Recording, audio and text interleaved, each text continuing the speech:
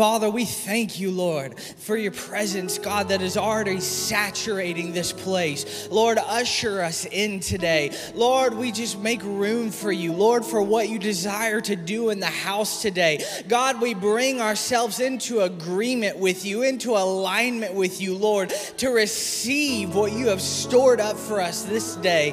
God, we thank you for your sacrifice. And Lord Jesus, we just rejoice. We rejoice today for what the Lord has in the house and for the victory that is in the house, God, for the miracles and for the healing. Lord, we set our eyes upon you, Lord, to be amazed by the works of your hand. In Jesus' name, amen.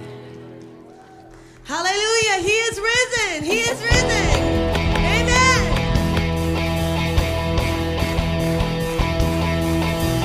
Do you see what I see? Do you see what I see? Oh, I see lightning, I hear thunder. Something stirring 6 feet under. Dead things coming back to life again. I believe there's about to be another resurrection.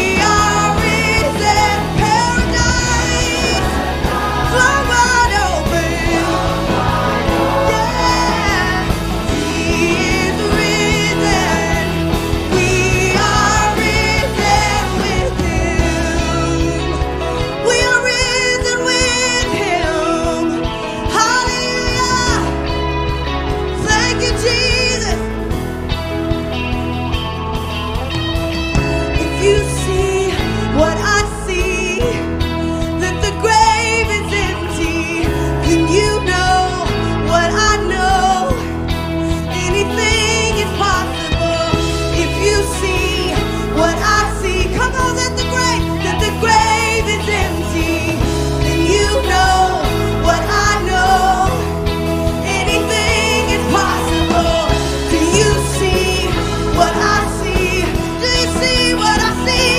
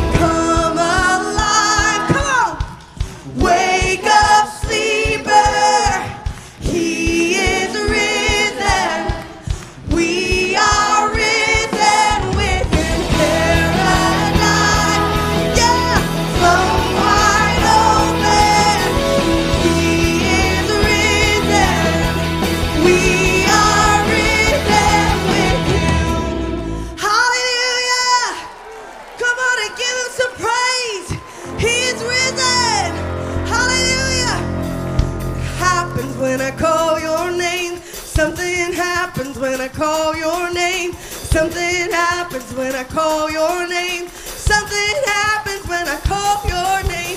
Something happens when I call your name. Something happens when I call your name. Something happens when I call your name. Something happens when I call your name. Come on and call his name, Jesus. Hallelujah. Mountains move when I call your name. Mountains move when I call your name. Mountains move when I call your name. Something happens when mountains move. Mountains move when I call your name. Mountains move when I call your name. Mountains move when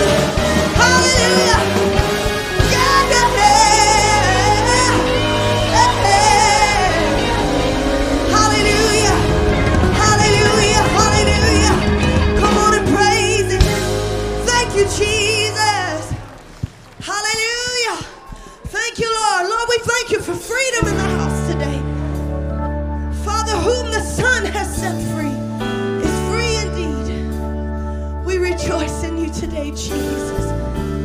Oh, in your freedom. Father, you're so good. You're so good. I searched the world, but it couldn't fill me. Man's empty praise and treasures that fade are never enough. Come on, sing it. Then you came along, put me back together, and put me back together. And every desire is now satisfied here in your love. There's nothing better. Oh, there's nothing better than you. There's nothing better than you, Lord. There's nothing. Nothing is better than you. I'm not afraid. Hold up to show you my weakness, my failures and flaws. Lord, you've seen them all, and you still call me friend. Oh, you still call me friend. The God of the mountains, yeah, is the God of the valleys. And there's not a place your mercy and grace won't find me again. Oh, thank you, Lord, yeah. Oh, there's nothing better than you. There's nothing better than you, Lord. There's nothing. Nothing is better than you. Oh, there's nothing. Oh, there's nothing better than you. There's nothing better than you, Lord. There's nothing. Nothing is better than you. You turn mourning to dancing. You give beauty for ashes. You turn shame into glory. You're the only one who can. Come on, sing it out. You turn mourning to dance. Give beauty for ashes. Turn shame into glory. Sing, Lord. You're the only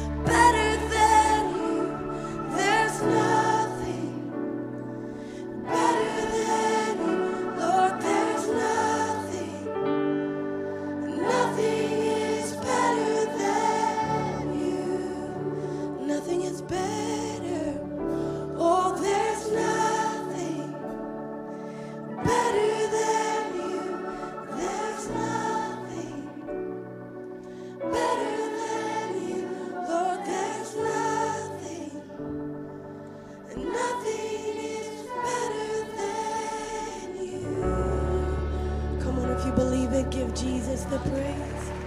Hallelujah, hallelujah. Thank you, Jesus. Thank you, Lord. And we know he's worthy of it all. All the blessing and the honor and the glory and the power is unto you, Jesus. Would you just lift your hands? Come on and say, I love you, Jesus. Oh, thank you, Lord. Thank you, Jesus. You've been so good. Thank you, Jesus.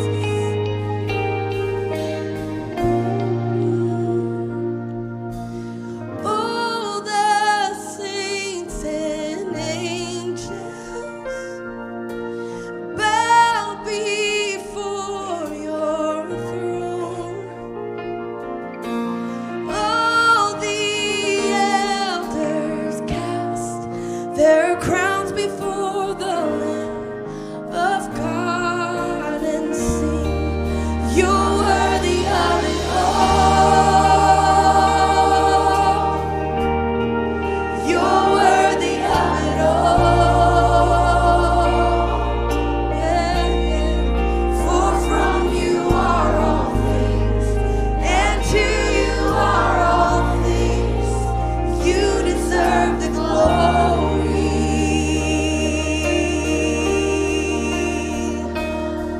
Give him the glory for all that he's done, for all that he's done. Oh, all the glory. Say all the saints, all the saints and angels bow before your throne. All the elders cast, all the before the Lamb of God, and oh, you're worthy of it all. Jesus, you're worthy of it all.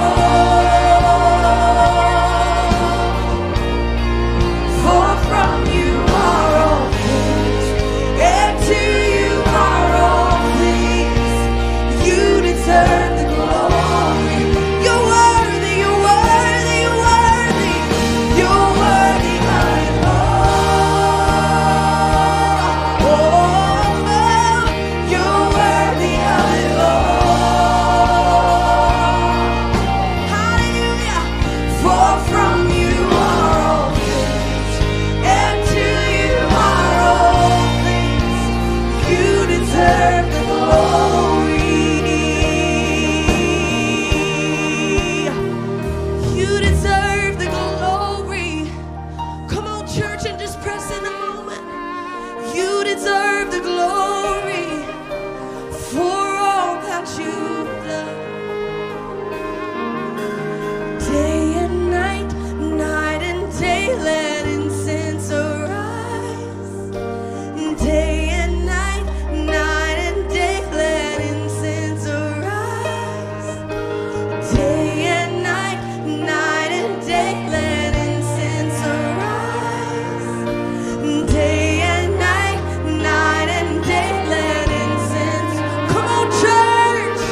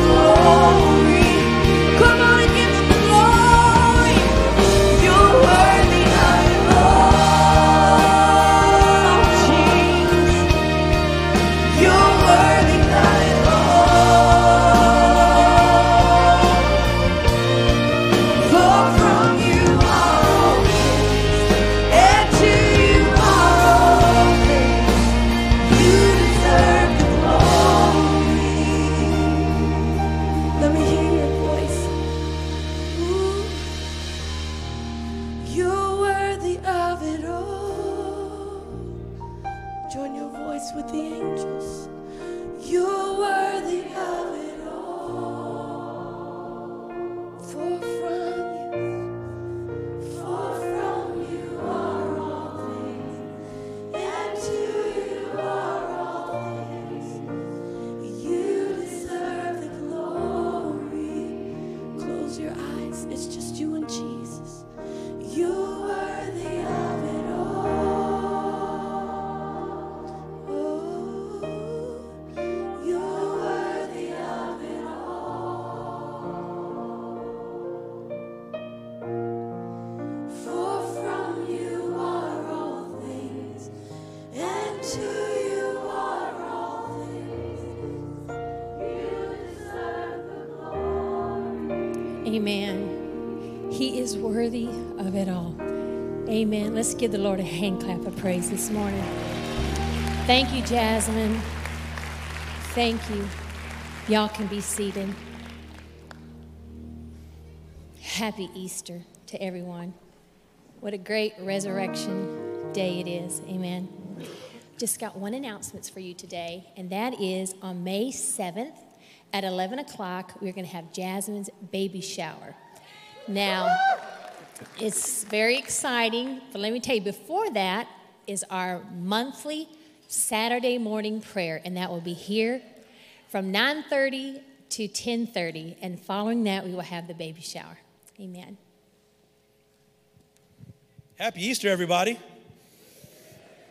You know, they put Jesus on the cross, and after he goes through everything that he goes through in that moment, the final words he says is, "It is finished."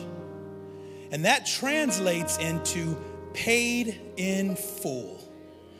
That means whatever you need here today, it's already been paid for.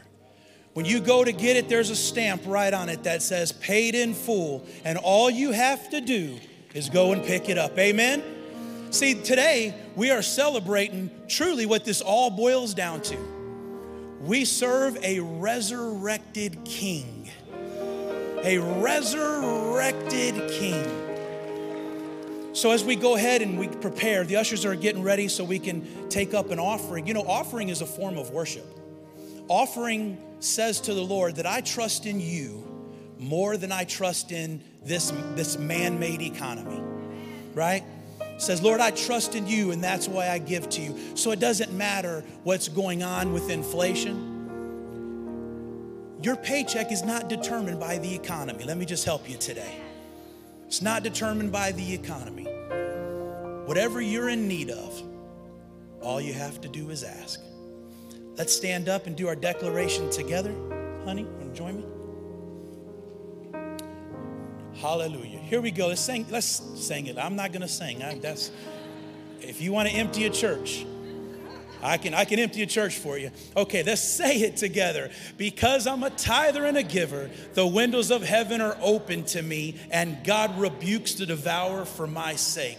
I am blessed financially and receive a blessing that I cannot contain. I choose to sow cheerfully and bountifully, knowing I will reap bountifully. He makes me the head and not the tail, above and not beneath. The blessings of God are chasing me and overtaking me.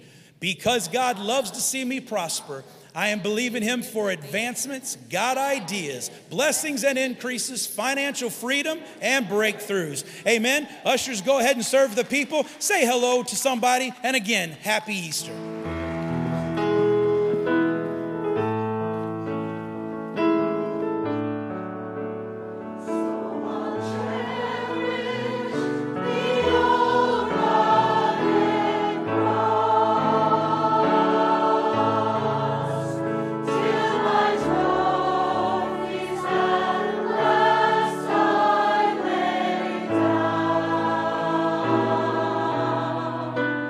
I will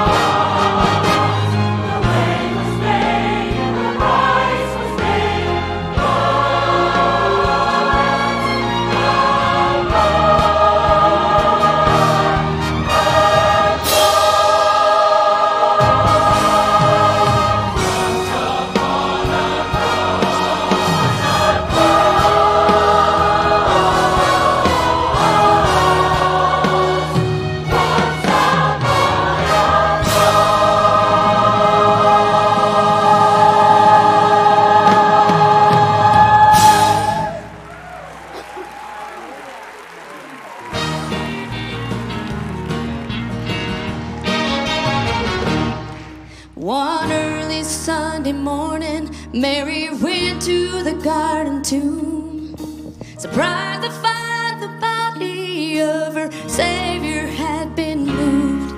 An angel stood before her and said, Jesus is not here.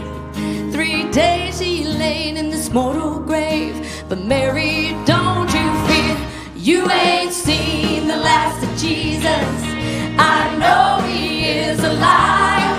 He shattered Satan's victory. With death he did survive.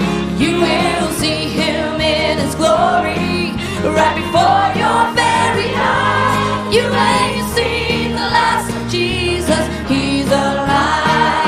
Yeah. On the day of his ascension, Jesus went to complete his plan. You may think that I'm foolish to believe he'll come again, but I'll still hold to his promise that he'll return someday. Go on and doubt, but I'm gonna shout, he is on his way. You ain't seen the last of Jesus. I know he is alive. He shattered Satan's victory. With death he did survive. You will see him in his glory right before your very eyes. You ain't seen the last of Jesus. You ain't seen the last of Jesus. You ain't seen the last of Jesus. He's alive.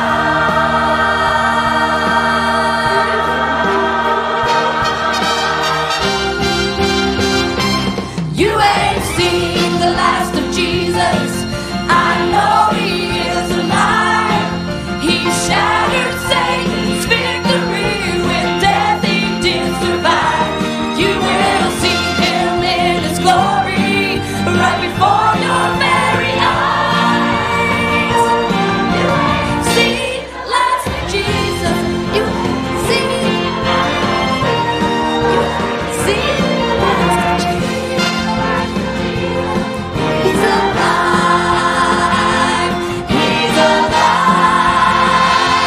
He's alive. You guys believe that? Yes, he's alive, isn't he? Come on now, let's sing that again. Sing with me now.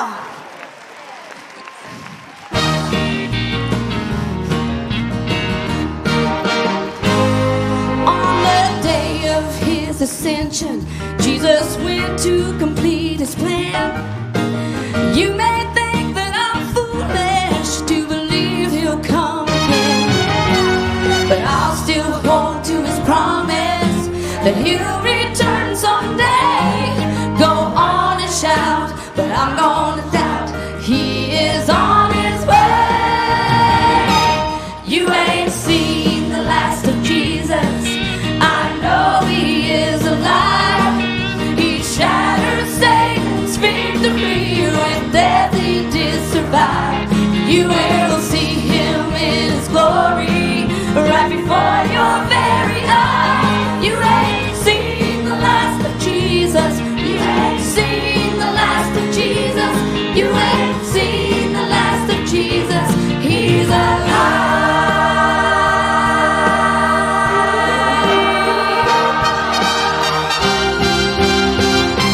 You ain't seen the last of Jesus. I know he is alive. He shattered Satan's victory. With death he did survive. You will see him in his glory right before your very eyes. You ain't seen the last of Jesus.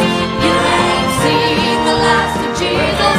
You ain't seen the last of Jesus. He's alive. He's alive.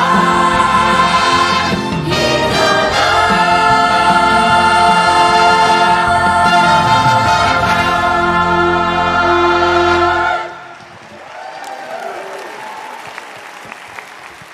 Hallelujah. He's alive, church. He's alive. Yes. Happy Resurrection Sunday. Are you glad that Jesus is alive? Come on, church. Oh, that's something to shout about. Hallelujah. Somebody shout hallelujah! Hallelujah! Hallelujah! Thank you, Jesus.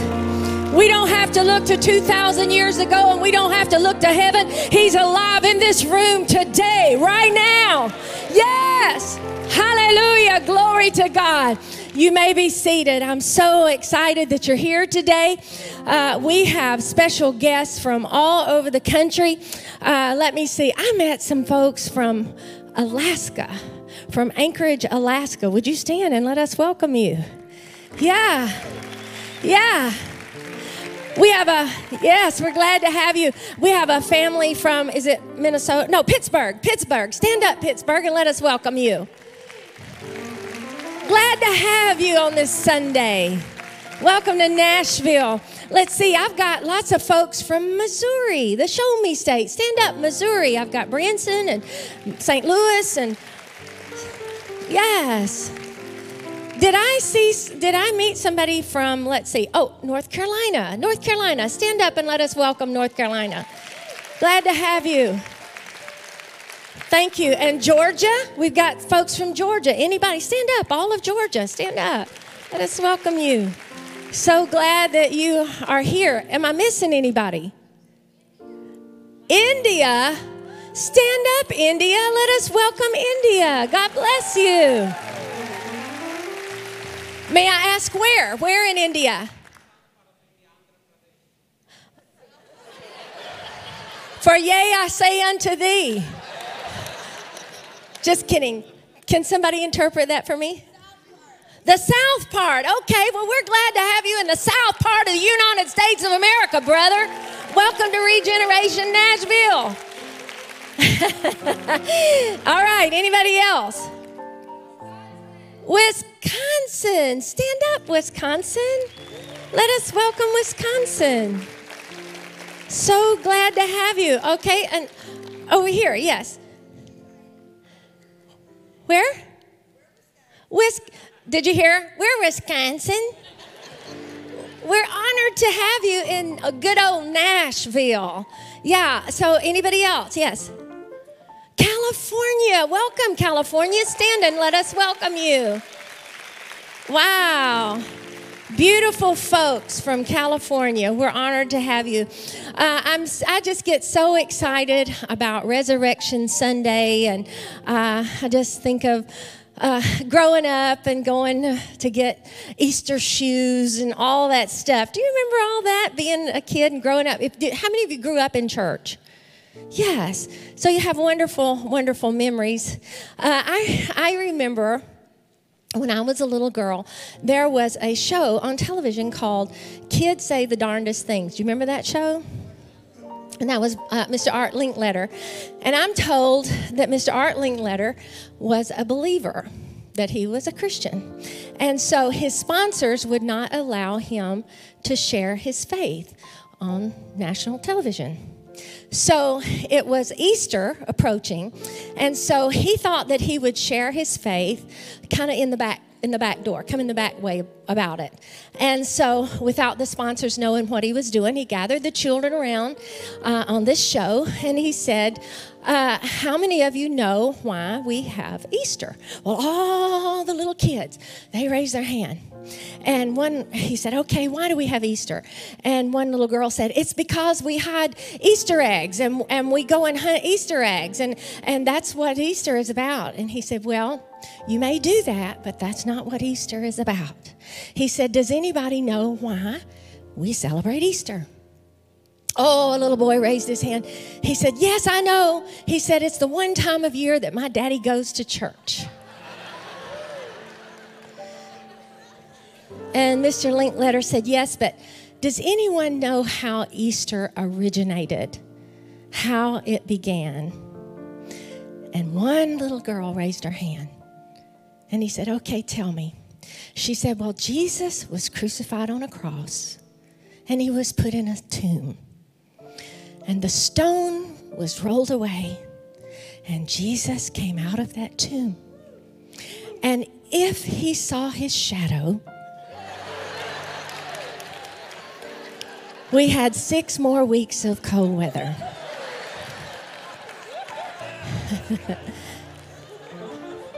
Maybe a little confused. But I'm telling you that Jesus Christ died on a cross. And he was placed in a tomb. And I have some very, very, very wonderful news for you. He arose again for you and for me. And I, for one, am the chiefest of sinners. And I needed a risen Savior. I needed to visit a tomb where there was no Savior inside. But he lives today for you and for me. On a hill far away, sing it with me, church, stood an old rugged cross. Come up here, Becky. The emblem of suffering and shame. And I love that old cross. Do you love it? Where the dear, just sing with me, and blessed for a world of lost sinners was slain. So I'll cherish the old rugged cross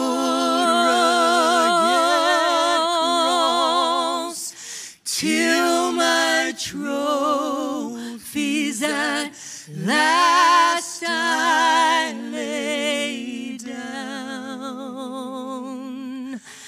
I will cling to the old rugged cross and exchange it someday for a crown. Would you stand and sing? So I'll cherish the old rugged cross till my trophies at last I lay down. I will cling to the old rugged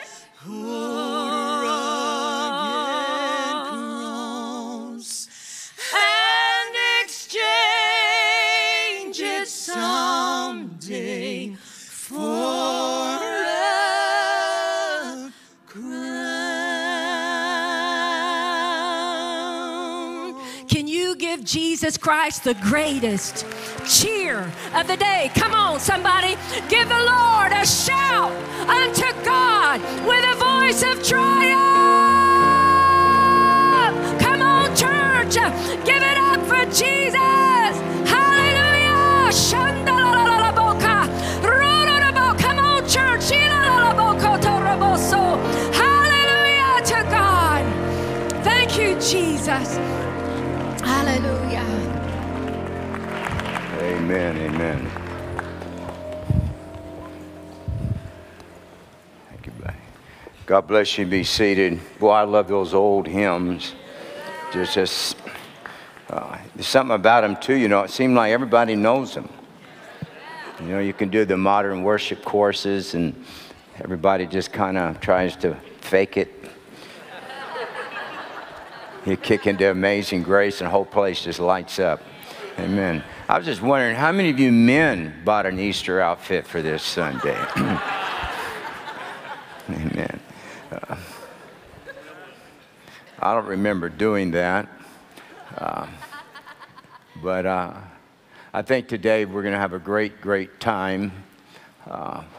Not only celebrating the resurrection of Jesus Christ, but I want to preach today on, I think, the single greatest event that happened out of the resurrection of Jesus Christ that we just don't hear it preached about. But you and I would not be here today if it was not for what Jesus did after resurrection. And so I want to, we're going to read some different portions of Scripture because I feel like we need to be biblically sound in what I'm going to preach to you. And I want to start off in Hebrews, the 8th chapter, and then we're going to go back over to Exodus because I'm going to have to lay a foundation here for where we're going to go. We're going to go Hebrews chapter 8.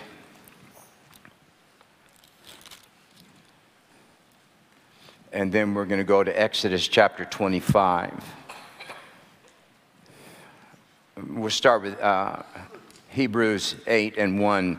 Now of the things which we have spoken, this is the sum, or this is the conclusion. So you really need to go back and you need to read Hebrews chapter 7, because you remember that in the original there were no chapters. It was just a continuation.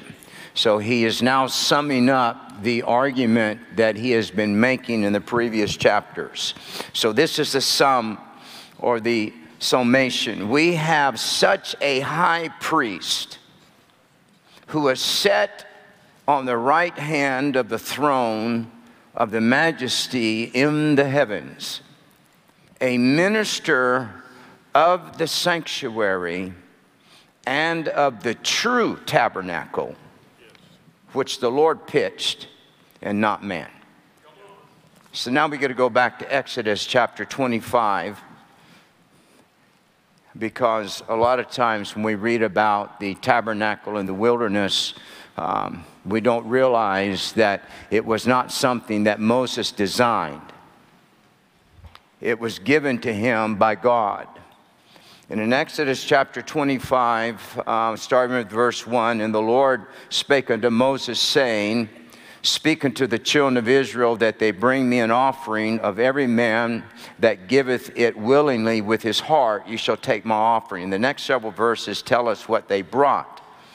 And then in verse 8, it's why God asked for this. He said, And let them make me a sanctuary, that I may dwell among them, according to all that I showed thee, after the pattern of the tabernacle and the pattern of all the instruments thereof, even so shall you make it.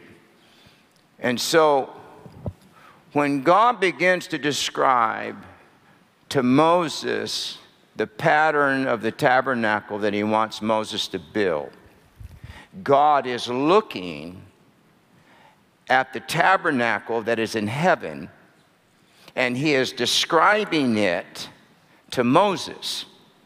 And he is telling Moses, you're going to build a replica among Israel like there is in heaven, because I want to dwell among men.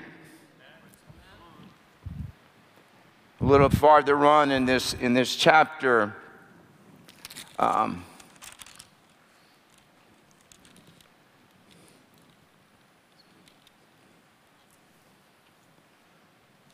the Lord makes this statement.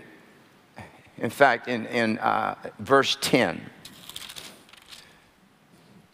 he says, And they shall make an art of shittim wood, 2 cubits and a half shall be the length thereof, 1 cubit and a half the breadth thereof, and 1 cubit and a half the height thereof.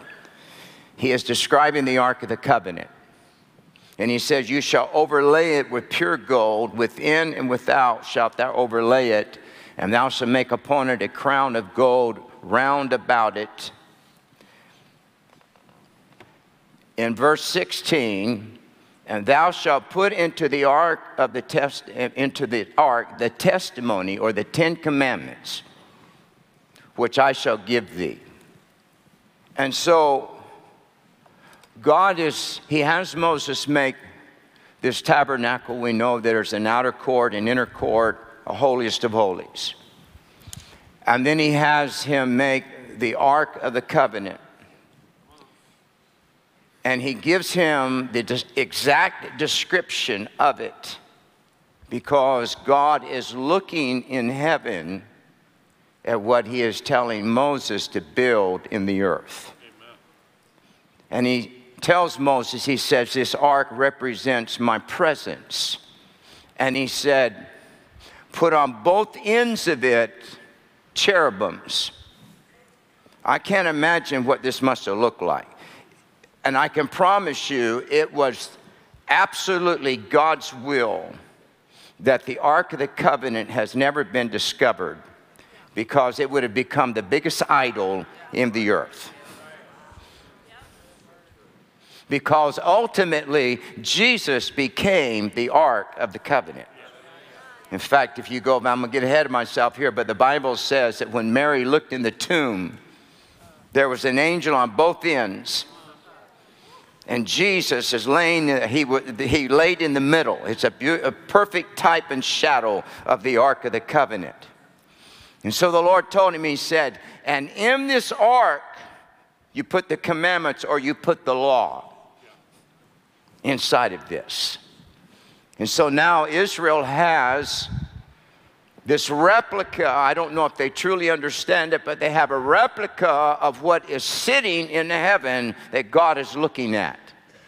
Now God sets up this ordinance, because this is all about one reason. God says, I want to dwell among my people. We don't understand how much God wants to hang out with us. I think that Sundays are probably one of the greatest celebrations in heaven, because it's a day that people set aside to minister unto the Lord. And I think it moves the heart of God. And so the Lord sets up this ordinance, and he says, I want you to take a man. And in this instance, it's Moses' brother. His name is Aaron. And he said, I'm designing a certain style of clothing that he is going to wear when he comes and ministers before me. And he says he's going to come in once a year, and the only time of the year that he's going to come in on is Yom Kippur, or Day of Atonement. Think about this. Only one time a year could a man come into the presence of God, and that was on the Day of Atonement. What this accomplished was all of the sins that Israel had committed for that calendar year. Aaron would take the blood of bulls and goats and slay them, or the lamb. He would come into the holiest of holies, and he would take the blood of those animals and he would put it on the mercy seat. And when he would put it on the mercy seat, it would not wash away their sins, but it would push them ahead. The blood of bulls and goats. In fact, Hebrews 10:4 says this: it's not possible that the blood of bulls and goats should ever take away sins. So in this particular setting, the blood of bulls and goats did not give Israel fellowship with God. It just kept them from death. So if you really think about this, God is dwelling on earth amongst men, but he's in a prison. He can't come out, because God is divine. And his nature is holiness and righteousness and life. So he cannot come out of the holiest of holies, because the people that he would fellowship with are not like him. They are stained with sin. So once a year, because if you go back to the beginning, God always wanted to be with men. We know this in the Garden of Eden. And then he begins to implement different ways to try to help men, whether it's the conscience of man, or whether it's judges or different things. And finally he says, I'm just going to take a nation. And that's when he sets up the sacrificial system. And that's when the animals begin to be slain for the blood of Israel. But it couldn't take away their blood or their sins. So the Lord begins to implement a process. And all of this, there is no fellowship between God and man. They vicariously have to fellowship with God through the entrance of one man who would come into the holiest of holies once a year, and that's all God had, and that's all Israel had. So now we're going to skip to the New Testament. The Bible says, and it teaches this, and you're going to have to hang in here. You're going to like this message, I promise. God realizes that human beings will never be able to live above sin with the law. The law is a schoolmaster, but it doesn't change their nature. So the only way that God the Father will ever be able to have communion with men, because God ain't going to change his nature, then he has to change the nature of men. And the only way he can change the nature of a man is to cleanse him permanently from his sins. But the demand of the law is this: the blood of bulls and goats will never suffice the demand of the law that says that man is no longer guilty of sin. So the Godhead in heaven, the Bible says this, there are three that bear witness in heaven: the Father, the Word, and the Holy Ghost. There's a lot of division. Some people believe in what we call oneness. Some people believe in Trinity. I don't care what you call it. All I know is this: there is Jesus, there's the Holy Ghost, and there's the Father. And these three comprise God. You cannot say they're the same thing, because they're not. They are different, distinct, but the three of them comprise God. And if you could walk into heaven right now, you would see God the Father, God the Son, and God the Holy Ghost. So they say, what do we do? And the Word said, I will become a man. Maybe the conversation was, but a man has sinned. He says, well, I will lay down my deity. I will lay down my glory that I have with the Father. I will robe myself in flesh, and I will live among men to show them that a man can live above sin. Jesus did not come to the earth primarily to heal lepers, to still the storm, or to raise the dead, or even to preach the gospel. He came for one purpose: that his blood would be shed once and for all. And when that blood was shed, you and I would be redeemed by the blood of the Lamb.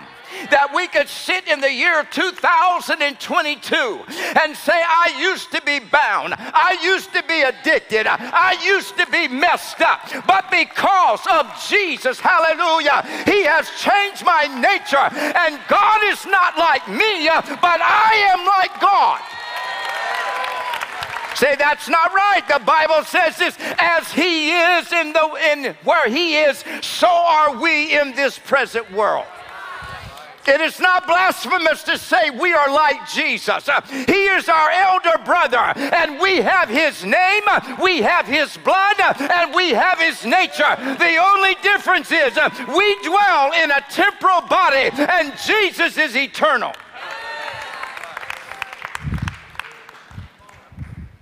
So Jesus comes to the earth, becomes a man.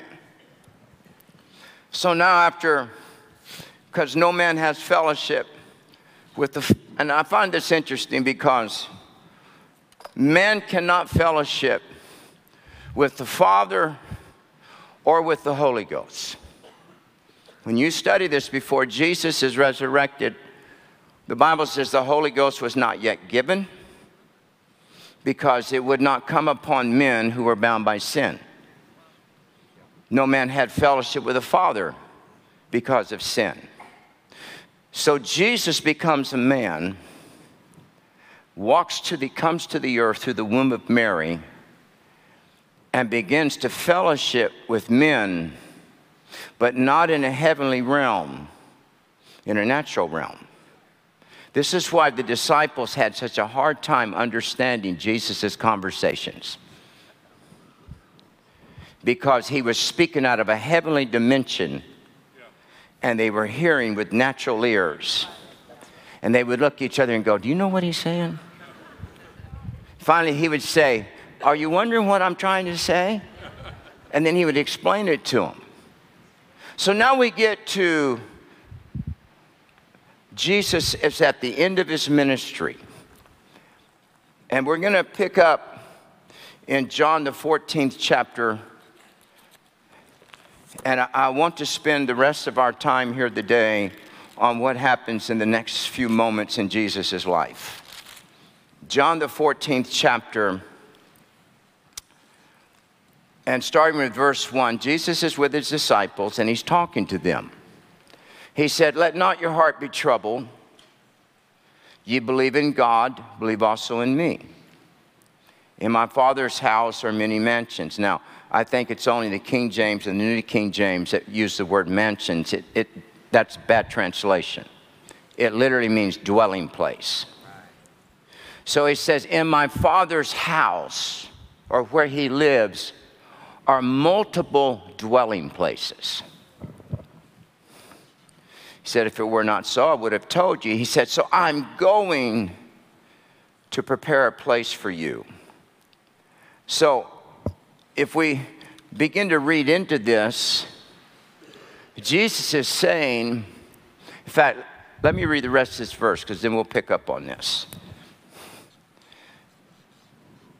He says, if I go and prepare a place for you, I will come again and receive you unto myself, that where I am, there ye may be also.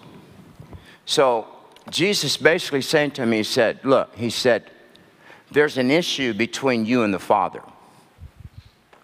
And he said, where I'm going, you can't go. He said, but I'm going to go ahead of you, and I'm going to resolve this issue. He said, I'm going to go prepare a place that you can dwell with the Father, because right now something's wrong. What was it? They had an old nature. So the Lord begins to tell them, he said, I'm going away. And he said, but I will come again. And he said, there ye may be also. Now, let's flip over a couple chapters to John 16. In the 16th chapter, in verse 16, Jesus says this to him. He's still having this conversation. He says, a little while, and ye shall not see me. And again, a little while, and you shall see me. And he says, basically, he says, the reason that you're not going to see me for a little while, he says, because I'm going to my Father. Yeah. Then his disciples said amongst themselves, what is this that he's saying to us? A little while, and you're going to see me, and a little while, you're not going to see me. And they're just, I'm confused, they said. And Jesus said this, he said unto them, a little while, we cannot tell what he saith. And so, Jesus, he's trying to explain to them what's going to happen. In fact, he said this, he said, you're going to have a season where you're going to weep, but the world's going to rejoice. Most of the time when we read this, we're thinking about the second coming of Jesus Christ. This has nothing to do with the second coming of Jesus Christ. Because we won't weep at the second coming of Jesus Christ. The world's going to moan, but we're going to shout. So he's not referring to the rapture. He's referring to something that's getting ready to happen. And he said, you're going to weep for a little while because it looks like it's going to be over and I'm going to be gone. But he said, while I'm gone, You don't realize it, but I'm going to be in the Father's house, and I'm going to fix the problem that keeps God from coming to fellowship with you and keeps you from fellowshipping with the Father. And so we know that Jesus is crucified, and they do weep. In fact, they give up hope. They think it's over. And we're going to pick up now in John chapter 20. Verse 1, the first day of the week. Now this is, see, we stop right here and we celebrate. We're so excited that Jesus has resurrected. We sing, he's alive, and he's come out of the grave, and he's went back to the Father, and we're going to go home one day to be with him. But if Jesus would have went back to the Father immediately after resurrection, you and I would still be messed up.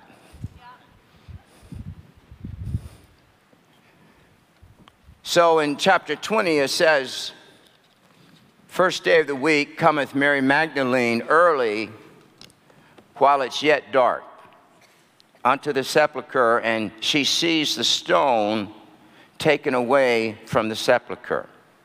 Verse 2, she runs and she tells Simon Peter all about it. And then verse 3, Peter goes with John and they run and see it. And verse 7, it says, and the napkin that was about his head, not lying with the linen clothes, but wrapped together in a place by itself. Jewish culture had this particular thing in it. When a guest came to eat, if they really enjoyed the meal, they would take the napkin, fold it by itself, and it declared that I'm going to come back. Wow. The reason Jesus folded the napkin was because he was declaring to them, you think I'm gone, but I'm coming back. Hallelujah. And so she comes in there and she's coming to anoint the body. She's coming to commemorate his death. And verse 11, she stands outside the sepulchre weeping, and as she wept, she looked down, looked into the sepulchre. She sees two angels in white sitting, one at the head and the other at the feet, where the body of Jesus had laid. Verse 14, and when she had thus said, she turned herself back. She saw Jesus standing, and she knew not that it was Jesus. Now, this is very interesting because Jesus no longer has a fleshly body. Mary knows what Jesus looks like because she was at the grave.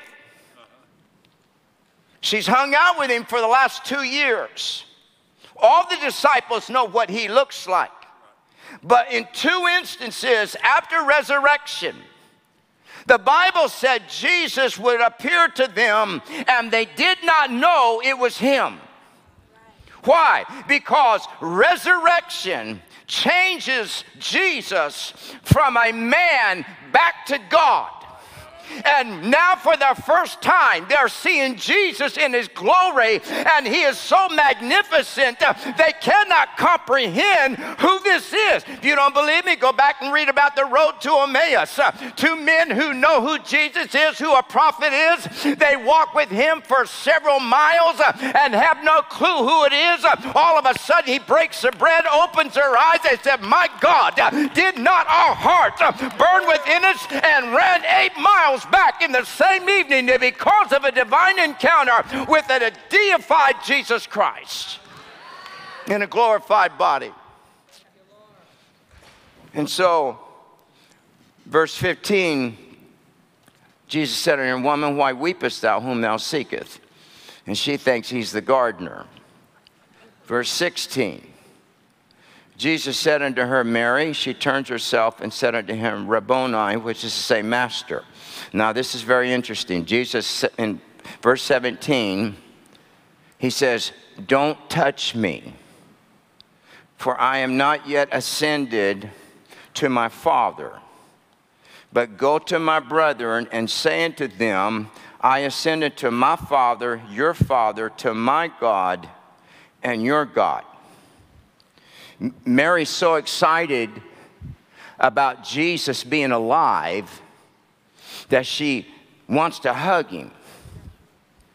And he said, hold on. He said, you can't touch me. And there's been a lot of questions about why did he say that. He is adhering to Old Testament law. When the high priest was getting ready to come into the holiest of holies and offer the blood on the mercy seat, he had to sequester himself, and he could not be defiled by anybody touching him. Jesus now has died. His blood has been shed at Calvary, and he has rose again, and you would think it's it. And here she goes to hug him. He said, don't touch me. I have not yet ascended to my Father. So this is what I want to show you what happened on the day that we celebrate. Because verse 19 says this, then the same day at evening, talking about the same day that Mary came in the morning, being the first day of the week, when the doors were shut, where the disciples were assembled for fear of the Jews, Jesus comes back, stands in the midst of them, and says, peace be unto you. And when he had said so, he showed unto them his hands and his side. In Luke it says, not only did he show them his hands and his sides, he said, touch me. That morning he said, don't touch me, because I've not yet ascended to my Father. But now in evening time, he's in a room with all of them. He says, handle me, touch me. Look at my hands, look at my side. So what happened between the morning that Mary saw him and that night that he showed up in that room with disciples and said, touch me? The greatest single event that would ever take place occurred on that day. And nobody really understood what was going on. Now, I want to go over to the book of Ephesians chapter 4, because these writers all got a revelation of what was happening, and they would give us little bits and pieces.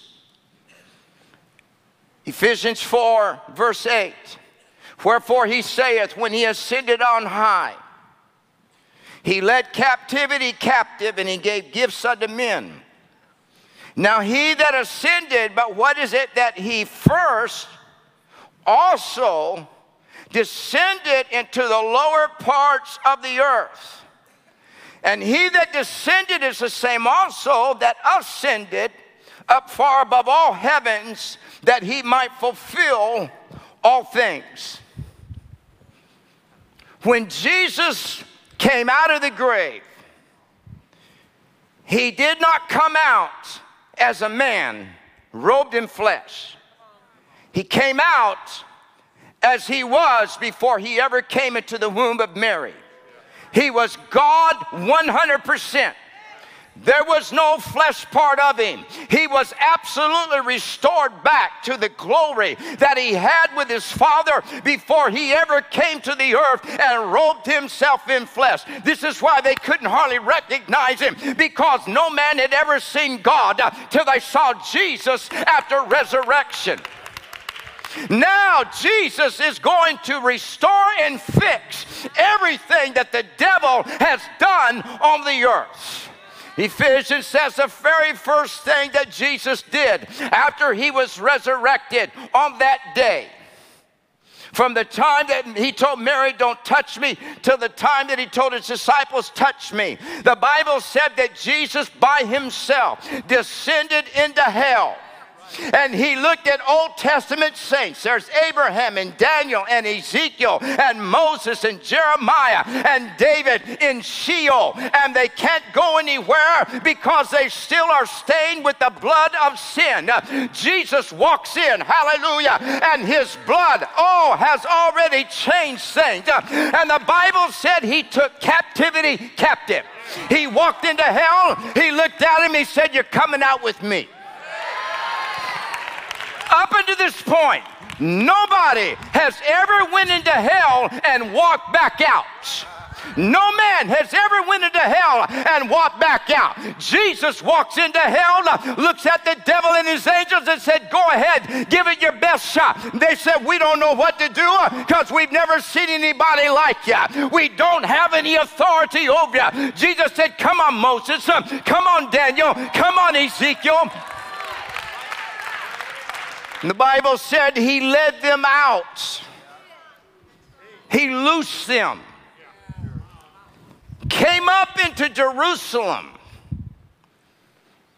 And he looked at them and he said, guys, he said, I got something I need to do. So he said, y'all just hanging out in Jerusalem for a few hours because I'm going to finish taking you on home, but I haven't yet finished preparing a place for you that you can dwell with the Father. So the scripture says that after resurrection, Old Testament saints walked the streets of Jerusalem. Can you imagine the conversations that are going on? Isaiah said, you know, I've been prophesying about him. David said, I saw him, hallelujah, that his soul would not suffer corruption, but I don't have any idea what he's up to right now. And they're walking around and Moses saying, what do you think he's doing? Nobody can find him.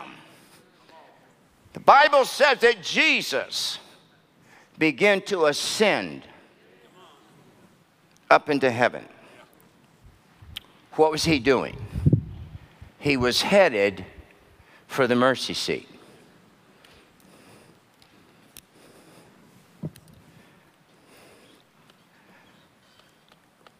In Hebrews chapter 9,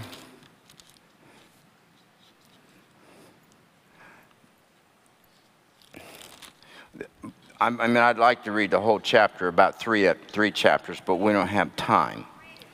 But it says, verse 7 of chapter 9, we're going to kind of skip around here, but it says, but into the second, talking about the holiest of holies, went the high priest alone once every year, not without blood, which he offered for himself and for the heirs of the people. The Holy Ghost signifying that the way into the holiest of alls was not yet made manifest, while as the first tabernacle was yet standing, which was a figure for the time then present, in which were offered both gifts and sacrifices that could not make him that did the service perfect as pertaining to the conscience. Now, verse 11, but Christ, being come a high priest of good things to come by a greater and more perfect tabernacle, not made with hands, that is to say, not of this building, neither by the blood of goats and calves, but by his own blood. He entered in once into the holy place, doing what? Having obtained eternal redemption for us. Now you got to think about this. For thousands of years, for 4,000 years, or actually a little less than that, from the time that Moses constructed the tabernacle, it was a shadow of another tabernacle that we don't know how long existed in heaven. In fact, the Bible says that Jesus was slain before the foundation of the world. So the tabernacle in heaven existed before the world ever came into being. The Father would look at the ark that had a mercy seat, but inside of it, there was a law that demanded blood. It is sterile. It is clean. Nothing has ever been put on it. And the Father longs to have companionship. He makes man. Man falls into sin. And even though the blood is shed in the earth of blood of bulls and goats, heaven is empty. Old Testament saints aren't there. The only thing that is in heaven is the angels and the Father and the Holy Spirit. But one day, the Bible says that we have a high priest. Jesus was the high priest. But this time, he's not bringing the blood of bulls and goats. But in between the morning and the evening, in walks Jesus. Walks into the holiest of holies while the Father is watching. Walks over to the Ark of the Covenant. That inside law demands justice. And no man has ever been able to meet the requirements of the law that would have allowed men to come into the holiest of holies. But that day, after resurrection, Jesus took his own blood with him, ascended up into glory, walks into heaven, walks over to the mercy seat that is covering the law. And that day, Jesus takes his own blood, begins to drop it on the mercy seat. And as he begins to drop it on the mercy seat, law says it is enough. Hallelujah. And that day, Jesus opened up a new and better way. And the Father looked at the Son and said, tell them they can come home now. And Old Testament saints that were walking the streets of Jerusalem, Jesus came back and the Bible says, here they went. And for the first time on Easter, in walked Abraham, in walked Isaac, in walked Jacob, and the Father looked at them and said, welcome home. Forever, things have been changed.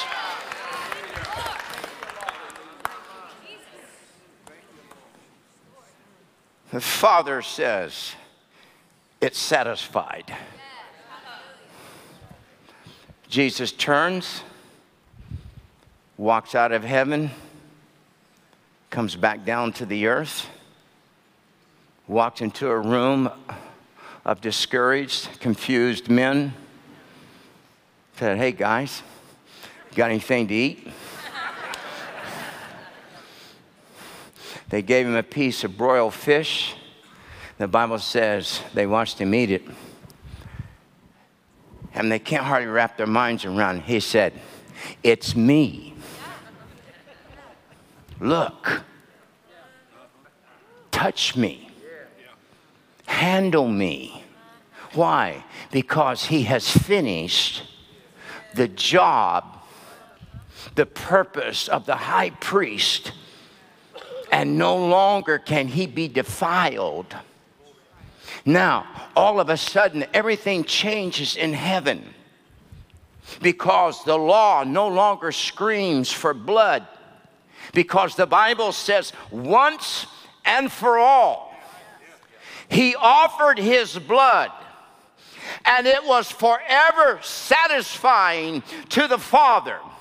From that moment on, Jesus, hallelujah, has opened up a new and better way. That's why he said, I'm going away to prepare a place for you. How did he do it? He went into the holiest of holies, put blood on the mercy seat, and today you and I are free with all of our problems, with all of our failures, with all the times that we mess up.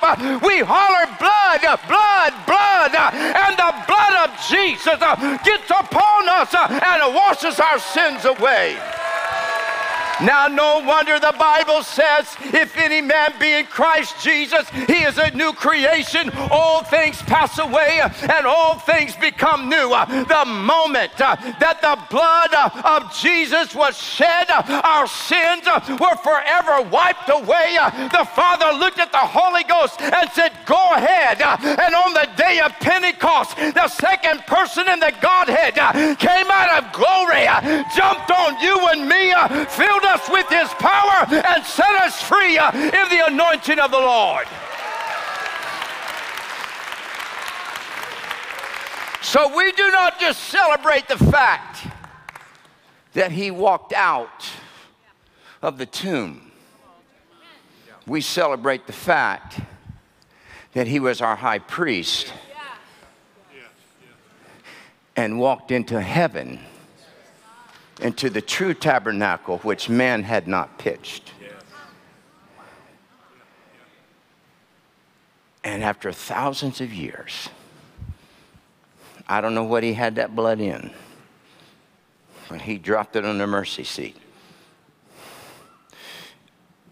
I don't know what it sounded like. I don't know what it looked like.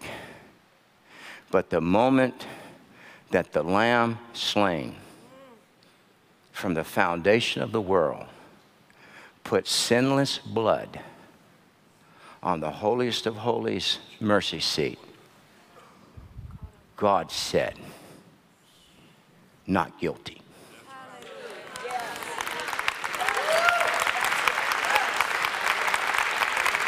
So when the accuser of the brethren comes to you and says, remember what you did a year ago or 5 years ago or last week? You're not worthy. You ought to be ashamed of yourself. You don't even have the right to pray. Why are you reading the Bible? You just say, the blood. Hallelujah.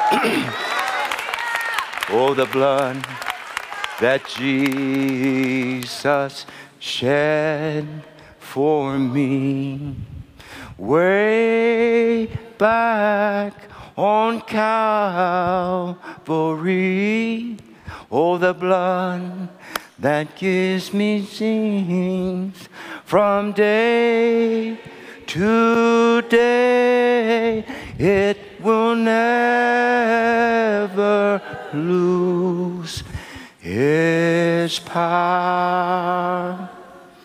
Oh, it reaches to the highest mountain. It flows to the lowest valley. Oh, the blood that gives me strength from day to day. It will never lose its power. We're here today because of what Jesus did in a 12-hour period. My God, hallelujah. Hallelujah. So when you mess up next week, or I mess up, we don't have to take a knife, shed some blood, kill our dog. I ain't doing that. At least one of them. But all that's required from me and you, say, Father, I repent. And the Father says, it's under the blood. Hallelujah. Hallelujah. Hallelujah. Before we give a general altar call, I want my wife to come because I want us to make an appeal for souls. Some of you, this might be the only time you come to church. But today, hallelujah, there is access in this room to Jesus. Hallelujah. Every head bowed and every eye closed. Can we stand together, church, as a family? I believe there are some here under the sound of my voice that have never given your heart to the Lord. You're not sure where you stand with Christ, but today you can be a new creation in Christ Jesus. What you did yesterday can be gone. What you did last week, what you did a month ago, what you did this morning can be washed away under the blood of Jesus Christ. That blood still flows today in this room. If you're not sure of where you stand with Christ today, every head bowed and every eye closed and no one looking around just for a moment, would you slip up your hand and say, Pastor Candy, that's me. Would you pray for me? I'm not going to call you down front. I just want to pray for you right where you are. Slip your hand up and slip it back down and say, yes, that's me. Yes, I see. Anyone else? Anyone else? Jesus loves you. This is the best day to receive Jesus Christ right now. Today is the day of salvation. Is there anyone else? Just slip up your hand and slip it back down.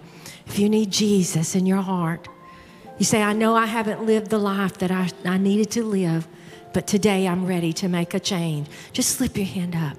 Let me pray for you right where you are. Anyone else? Anyone else?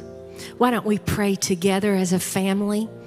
If you're comfortable taking the hand of someone next to you, let's pray as a family. Can we pray, everybody, front to back and side to side? Repeat this prayer after me, everyone. Father, I come to you in the name of Jesus. Lord, I confess that I'm a sinner. I've transgressed against the laws of God. But I believe that Jesus Christ died on a cross. He rose again that I could have eternal life. So Lord, would you wash me in the precious blood of Jesus? Will you make me a new creation in Christ? I surrender my life to you in Jesus' name. Come on, church, give Jesus Christ a hand clap of praise. Hallelujah to God. Hallelujah. Amen. Ephesians ends with this subject. He said, Christ has been made to sit on the right hand of the Father. But it also says this, now he hath made us to sit with Christ in heavenly places. So today we're here in the earth in this physical body, but our inner man is sitting in heaven right now next to the Father and Jesus. And the Bible said that Jesus is ever making intercession for us. I don't think that means that Jesus is verbally all the time saying, Father, help him, help him, help him. I think what that means is that his blood is still on the mercy seat, and it ever makes intercession for you and me. So yes, we're human, and yes, we mess up. But greater than that is we have an advocate with the Father now, Jesus, and his blood.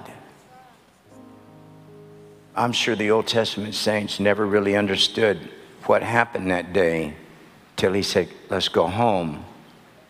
And they walked into heaven, and there was the Holy Spirit, and there was the Father, and there's no veil.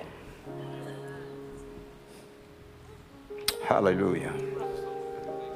So today, I want us as a church, I know we have a large crowd, but as much as we can fill the altars,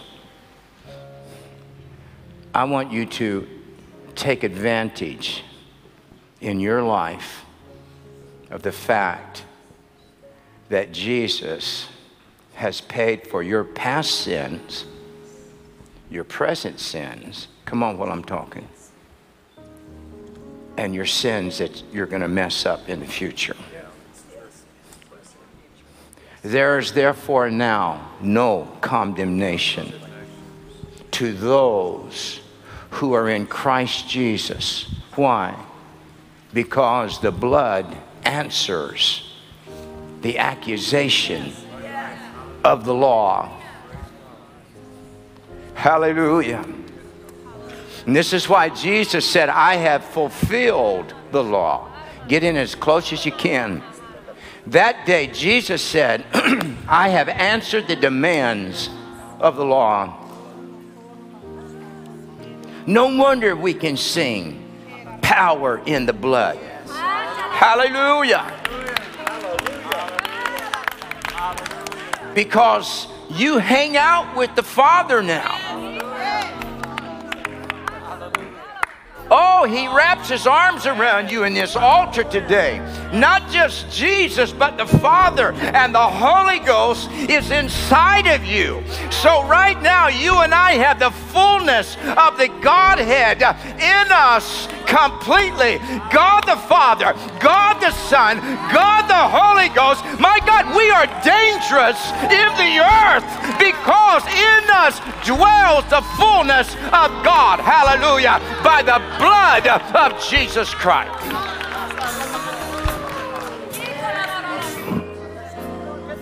To the highest mountain, oh, and it flows to the lowest valley.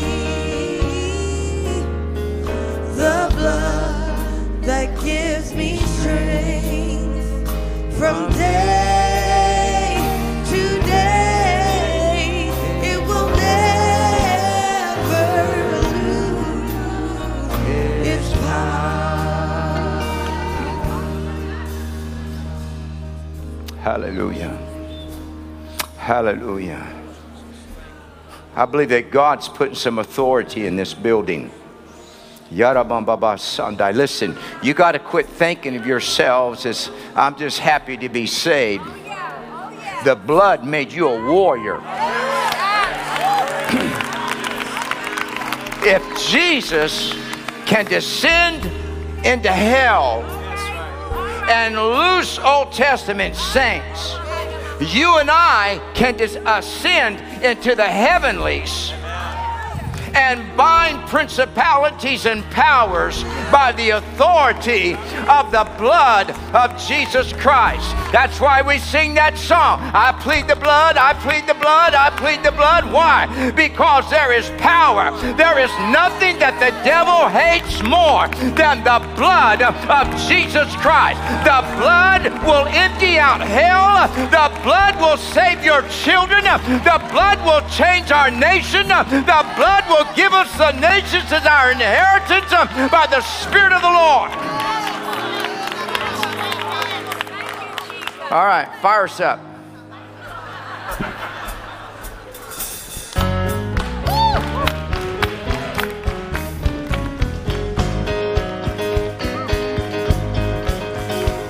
Got joy in my soul.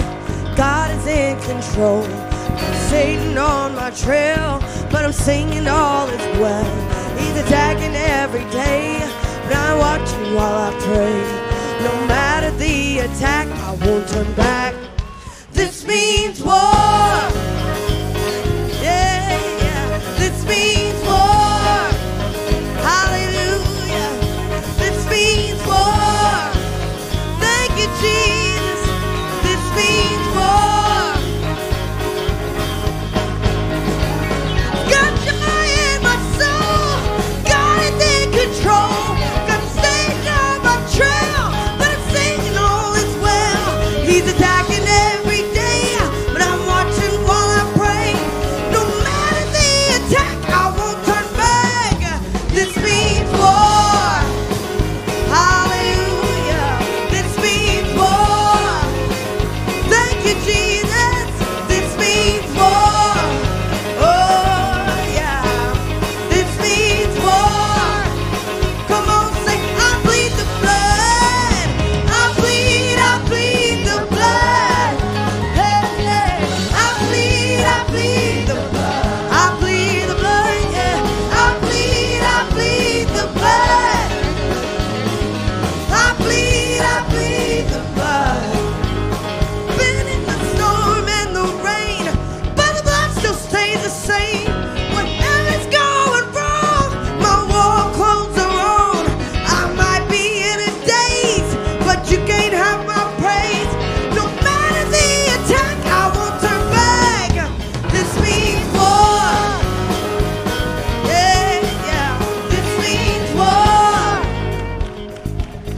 singing, but I need my prayer partners.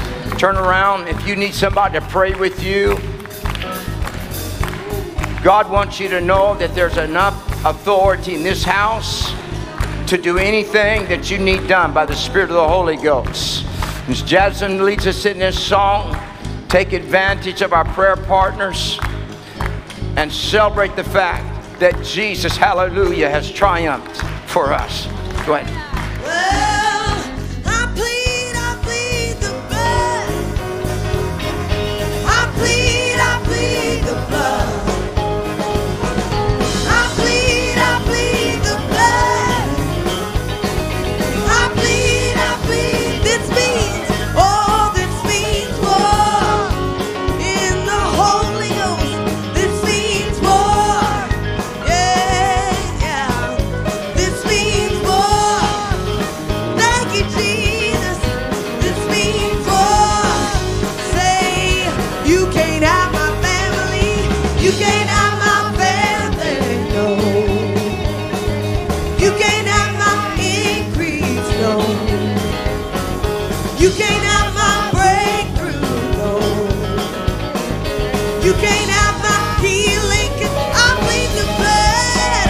I plead the blood. Hey, I plead the blood. I plead the blood, yeah. I plead the blood. I plead, this means war. Oh, this means war. Taking back what the enemy stole. This means war. Hey, this means war.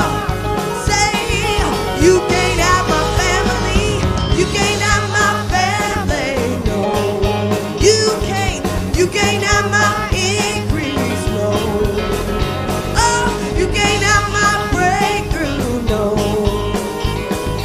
You can't have my healing, 'cause I plead the blood. I plead the blood. Jesus, I plead the blood. I plead the blood, yeah. I plead the blood. I plead, this means war. In Jesus' name, this means war. Yeah. This means war. Yeah. This means war. Say, you can't have my family. You can't have my family, no. You can't have my increase, no. You can't have my breakthrough, no. You can't have my, you can't, I plead the blood.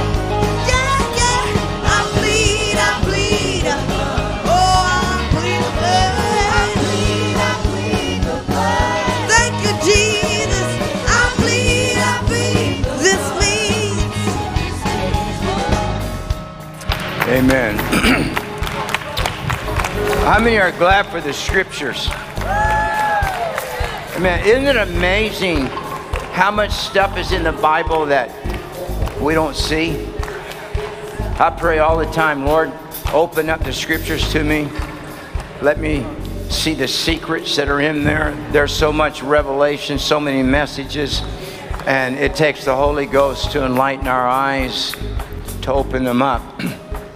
But I don't think there's any single greater event in the history of mankind than the day that Jesus walked into heaven and put his blood on the mercy seat. Because you think about this, in the Old Testament, Israel could not come into the presence of the Lord because inside the Ark of the Covenant there was the law that said guilty. And Jesus walks in to the eternal tabernacle. Same law. Put it on the mercy seat.